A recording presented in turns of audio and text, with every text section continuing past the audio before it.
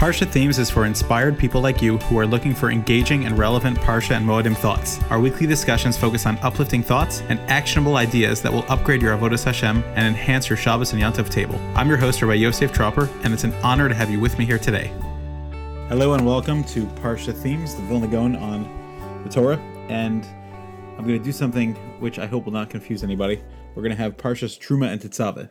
And even though these are not double parshios, and I think that a lot of people make a mistake and think that they are, I do not want to perpetuate that idea, but there is a lot of themes that overlap in both of them, and I think that it would be appropriate to deal with both of them together.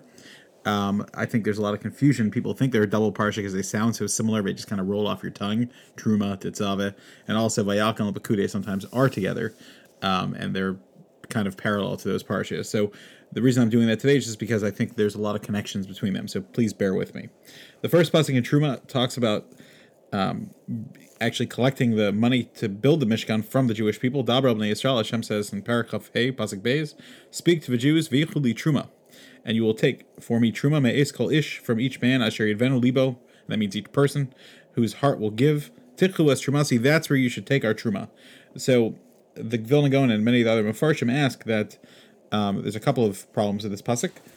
One of them is, why does it keep talking about Tichlu es Trumasi, take my Truma?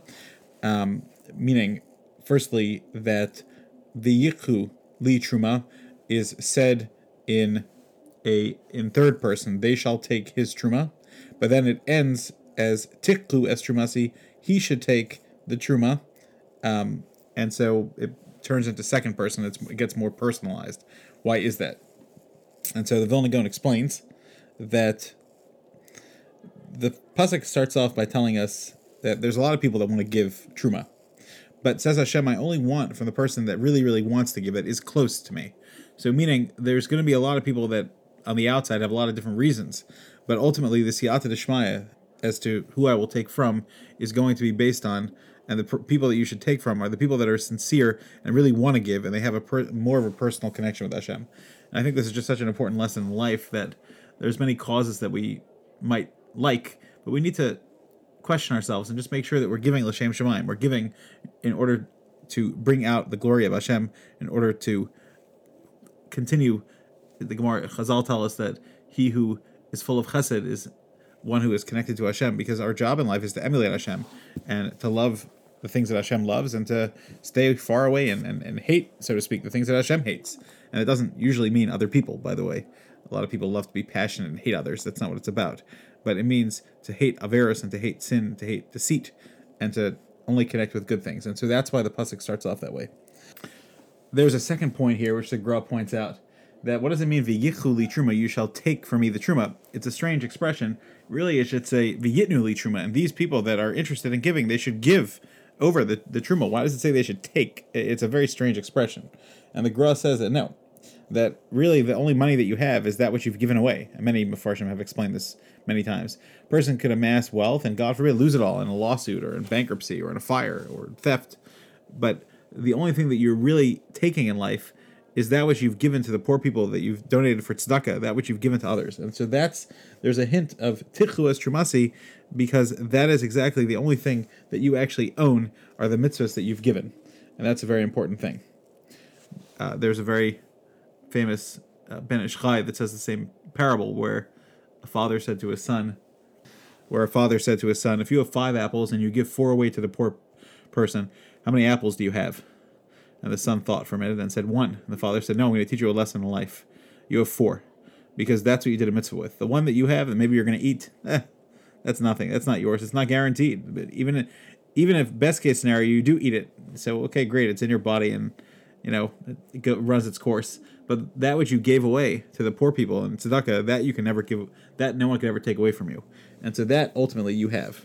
And that is one of the most important lessons in life. That which we give to others and share to others is that which we really have. In Parak Chaf Hey, pasuk Ches, it says, "V'asili migdash v'shachanti b'socham," and the Gra points out a very fascinating thing, that he goes through a list that you have the entire Aleph Beis found in the Mishkan, and if you go through it, there's Arazim, cedarwood, and Guzis, and Bias, and Devir, and Heichal, and I'm not going to go through every single one, but Chalonos, and Azaros, and Psachim and Slaos and Koros and Rehitim and Shulchan and Ta'im, etc. What's the pshat? So the pshat is that the world is built in the letters. We have in Masechah Shabbos, we have in the parak called Parak Binyan. That's the first words in the Mishnayos. You have the young students are darshaning the words of the Torah, and they're darshaning the letters of the Torah with so much precision and so much depth. And that Rav Tzadok points out that it's specifically in that parak because all the letters of the Torah are what build us and what build the entire world. And so the Mishkan is a microcosm of the entire world. The Zohar says this, that the Mishkan is a microcosm of the world. And if you go through all the different items that you find in the Mishkan and all the different lessons, there's food and there's wisdom and there's all different important things in life that a person strives towards. And the Mishkan, the Zohar says, has everything. It's very interesting because one time someone showed me a very fascinating thing. Sir Isaac Newton was a brilliant man, and he was always studying different sources to find kind of what all scientists have looked for, the answer to life's greatest mysteries. And I've heard from our Rebbe many times that the answer to life's greatest mysteries is God and spirituality and the Torah, and how lucky we are to have that. Nonetheless, he, in one of his notebooks, what I saw was very fascinating, that he actually wrote about this Zohar that he found, which explained how the building of the Beis Hamikdash was actually a microcosm of the world. And Chachma Agayim Tamin, but Torah B'Tamin Al Tamin, he writes it seems very deep and very profound, but he doesn't understand it. And, of course, who are we to say that we are smarter than him? No, the Rebbeinu Shalom didn't necessarily create us to have bigger brains than the Sir Isaac Newton or many other great people that have lived in that way, but certainly greater hearts and a greater appreciation. In fact, there was a student who was a student of Einstein and the Rogatchover. He learned under the Rogatchover, and he went to university, and it seems like he went off a little bit, and he studied under Albert Einstein. And they asked him, who's smarter? And he said, there's no comparison. He says, Einstein, he said in Yiddish, that means one stone. He said, if Einstein is one stone, then Yosef Rosen, the Rogatchover, he's 2 stones. He's double. And there's another version of a different student, supposedly, who knew Rav Chaim Soloveitchik, the famous Gadol from Brisk, and also knew Einstein, and they asked him the same thing, and he said that Einstein is a brilliant, brilliant man, but he can't explain himself half as well as the Briskers can, as Rav Chaim Brisker, and the ability to explain themselves is so much greater. Anyway, interesting stories, but the point is that the Mishkan itself, the Beis Hamikdash, represents a microcosm of the whole world, that this is the place where we connect with God. And so therefore it's very apropos that every single letter in the alphabet will be found in the building of the Mishkan, because the Aleph Beis are what Hashem created the world with. And so therefore that's the hint over here to the Mishkan, and the building of the Mishkan is a place for Hashras Hashchina to bring down God. Moving on to Parshas Tetzaveh, there's a very famous vart from the Gra, which is why Moshe is missing from the entire Parshas Tetzaveh. There's a famous question that Moshe's name is found in every other parsha from his existence until from the time he's born in Shemos until the end of the Torah. Why in Tetzaveh is the one place that he's not found at all. And it's interesting. There's many Mefarshim that explain different things, but the Vilna Gaon's famous answer is that on Zion Adar, which is the yahrzeit and also the birthday of Moshe, that usually falls out in the parsha of Tetzaveh, and so it's hinting to Moshe's death at this time period, and that's what his absence is. The Vilna Gaon says another pshat, which is that there are 101 psukim in Parshas Tetzaveh, and the siman at the end of the parsha is Michael, which is the same gematria as 101 to remind you how many psukim are in there. And the hidden gematria of the word Moshe is also 101, meaning that the letter Mem, if you spell it out from Moshe, Mem, Shin, He, the Mem is spelled Mem, Mem. So there's a hidden 40 over there for Mem. And the hidden of the Shin is Shin, Yud, Nun. So the Yud and the Nun is another 60, so that's 100. And then the hidden of the letter Hey, and this, by the way, is a whole conversation. Kubalim spell the word Hey different ways. I wouldn't say the words depending on their needs, but the Ramchal has different explanations as to depending on which Shem Hashem and depending on which things you're using. But sometimes Hey is spelled Hey Aleph, which is how it's spelled here. So it's 101 hidden. Sometimes it's spelled Hey Yud, or other ways Hey Hey, but that's beyond the scope of this conversation. And so therefore the hidden part of Moshe is here. And some of them Farshim explain that the Gemara in Chagiga tells us, and Ricky Veger actually hints this as well in the Gemara there, that Eno Doma Misha Shona Pirko, the person that learns that reviews his studies 100 times doesn't compare to someone who reviews 101 times. And the Gemara gives a parable that if you rent something for 100 miles or 100 whatever of a distance, then the cost is one thing, and if you add an extra mile, then it could be significantly more expensive because obviously the wear and tear on the donkey. But the significance is that if you want to go far in life, that extra 100 times, and not only that, the Gemara even calls it being Oved Hashem and Lo of Oved Hashem, that it's the delineating factor between whether you love Hashem or not. And the Ricky Veger over there brings down the famous thing that Samach Mem, the evil angel, who's really the Malach HaMavos, and Saroshal Esav, according to the Yalkut Ruveni, many other sources of Mazor, etc. So his gematria is 100 Samach Mem. His real name is Samach Mem Aleph Lamed, but we call him Samach Mem, Sam, the poison man. And Samach Mem is big gematria 60 and 40, which is 100. And so until you conquer him, so to speak, he still has a grasp on the Torah. But once a person learns it 101 times, he goes to Michal, who's the Sar Shel Tzadikim of Moshe, Mikael, the recognition of who's like God, and that's the greatness of Moshe and Michal. And so that's the pshat. This probably ties into the other Mefarshim that explain that since Moshe said in the next parsha of Kisisa, Macheni Nami Sifracha, so they say this vart that Hashem didn't want to erase Moshe, but he pushed him off until the last possible time, which would be the next year's laning. But of course, this is a very strange pshat because it hints to the idea that it would follow an order of how things were read. We don't know that it was read that way or that the Torah was being reviewed in that manner. So it's a very interesting explanation. But it could be that Moshe's missing and the Mechenina, and the Yalkut Ruveni has different pshatim on this. Maybe we'll get to it in the next parsha as well if it ties into something from the Gra, B'li. But we shall see if we come back to that at a different time.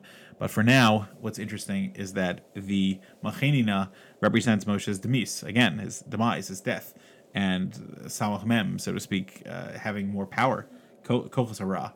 Chazal tell us that Moshe was buried in Keneged Baal Pa'ar in order that he would hold in the power of Baal Pa'ar and not allow it to hurt Klal Yisrael. And so what we have in front of us is Moshe's lack of presence in this parsha, and hinting to his death, and hinting to the Mechenina, and hinting to the idea that nonetheless, even though he's not here, he still has the 101 Michael hint that he is the great warrior of God. There's also another thing to keep in mind, which is that Moshe, I've always thought there's some connection between Moshe's name not being an Agada as well. And once again, it's a Nivelo Malach, a Nivelo Saraf, and Hashem is the only one that's redeeming the Jewish people. And so too in Tetzaveh, there's significance in this as well, which needs to be explained, but not for now. And finally, Rav Tzadok has a pshat based on some other Mefarshim that this parsha of Tetzaveh is the Bidei Kahuna, and it's all about Aaron HaKohen. And so in order to give a covet to Aaron, it only mentions Aaron. These are his begadim, and these are the things that he accomplished in life, and with his Oev Shalom, Rodev Shalom, and that's why this is specifically a parsha where Moshe's name is absent. It's in this parsha that we have the Urim V'Tumim, which we know many great people ask questions to the Urim V'Tumim to get answers, and there's many, many fascinating pshatim here as to what the Urim V'Tumim would answer and what it would mean. One of the things that's most fascinating is that the Urim V'Tumim is something that had to be interpreted, and in fact, that's kind of what its name even stands for, that it's a double process of seeing what it means and then knowing how to interpret it. And the Kohen Gadol had to be a big tzaddik to be able to do that. In Perek Chav Ches Pasuk Lamed, it mentions the Urim V'Tumim, and one of the parts of the Vilna Gaon specifically is what exactly happened in the beginning of Shmuel when we know that Eli HaKohen used the Urim V'Tumim, which is a whole discussion in itself, whether the Kohen Gadol was allowed to use it for personal use. Obviously, in that case, he was, for whatever reason, or whether it was just for the king or for great important decisions. So he comes up with a word. He thinks that Chana, he sees her davening, and he thinks that she's drunk. It says in Shmuel Aleph, Perek Aleph, Pasuk Yud Gimel. So then she says, no, Lo Adoni, and the Gemara darshans that no, you're wrong. You're accusing me falsely, and there's a mitzvah to tell someone when you're being accused falsely. And no, really, So it's not Shikora, it's Keshera. I'm kosher. You're misreading the words. And the Gra says that the pshat is that he thought that it said Shikora, that she was drunk, but really it was saying Kisara, that she was davening just like Sarah. And that's what was going on over here. That I am just like Sarah, I'm davening for to have children. And just as another example, at the end of part of Sefer Shoftim, it talks about Pelegish Begiva and the Jewish response. And they asked the Urim Tumim, they didn't ask the Urim Tumim if they should fight. And this is where they went wrong, because they wiped out the entire Sheva Binyamin, and a terrible time for Klal Yisrael just because of lack of leadership and because of people that just jumped the gun. Which again, the Mefarshim have all different pshatim about what went wrong there. But one of the explanations there is that they asked the Urim Tumim, and it's told them to go up, and the Jews went and they fought Binyamin, and they were wiped out. They were destroyed until finally, eventually, they started realizing they had done something wrong. They did tshuva, and then they were able to subdue Binyamin and almost destroy them, minus I think it was 600 people that were left. But anyway, Binyamin, and they almost killed out the whole Shevet. So, but the question is, the Urim Tumim told them to go. But the answer is it didn't. They never asked them whether, God, is this the right thing? Should we go fight our brothers because of the incident? They just asked, we are fighting, so who's going up first? And the Urim Tumim answered, Yehuda Yala. Yehuda should go up first. Right? So there are other Mefarshim that say no, that not only did the Urim Tumim not say that you should fight, it actually was saying something else. You're asking, we're going to go fight. Should we go up? And Yehuda Yala meant Yehuda should fix itself up. Yehuda is where all these some terrible things had happened. There was Avodah Zarah there. So let him work on himself, and then you could go fight. So again, you see that you need a tremendous amount of Siyata D'Shmaya in order to be able to use the Urim Tumim. And even Eli and many great people have read it and didn't interpret it properly. And I think this is very dangerous territory to say, but one needs Ruach HaKodesh to interpret it properly. And of course, there's many stories in Tanakh where it was read properly and used properly. But I think that sometimes you hear what you want to hear, and that bias needs to be dealt with. So many times in life we hear about this, Harotza Litos, that bias is based on your own ratzon, your own desires. Sometimes we pick a landing spot where we expect things to be. I heard an interesting story about Chazal tell us that the mun fell based on if you're a tzaddik, it would fall at your doorstep, and if you were a Beinoni, it would fall further away, and if you were a Rasha, it would fall very far away. So what's the pshat? How could it be that in the Midbar you have Korach? Obviously, he was a Rasha, and his mun didn't fall at his doorstep, so it fell very far away. So how in the world could Korach justify that? Like, didn't he realize he was doing something wrong? And what did his followers all think? Like, what does that mean? And so I heard someone one time say a very beautiful and scary thing. That Korach said, no, this is proof that I'm a tzaddik, because Hashem even has tainas on me that why didn't I start arguing against Moshe until now? And so therefore that I'm being punished. And you'll see that once I fight against Moshe and put him in his place, then you'll see that my mun will return. And people listen to that, and people bought that, because we could twist anything. We have to be so intellectually honest and make sure that we have a Rebbe, like the Gemara says about Shlomo Melech, and make sure that we are accountable to people. As long as his Rebbe was in his city, he didn't sin. Finally, the last thought is Perek Chavches Pasuk Lamed Vav, the end of Parshas Tetzaveh, Pituche Chosam Kodesh LaHashem. The Vilna Gaon says that this word Pituche Chosam, holy to God, so signed and holy to God. What does that mean? It's a Rashi Tevas for these are people that the Gemara in Tainus Daf Beis says that the Rebbeinu Shalom has different keys that he gives to other people, but there are keys that he never gives away to anyone. That of birth, because it says V'yiftach Hashem Asrachama. Hashem is one that gives pregnancy and birth.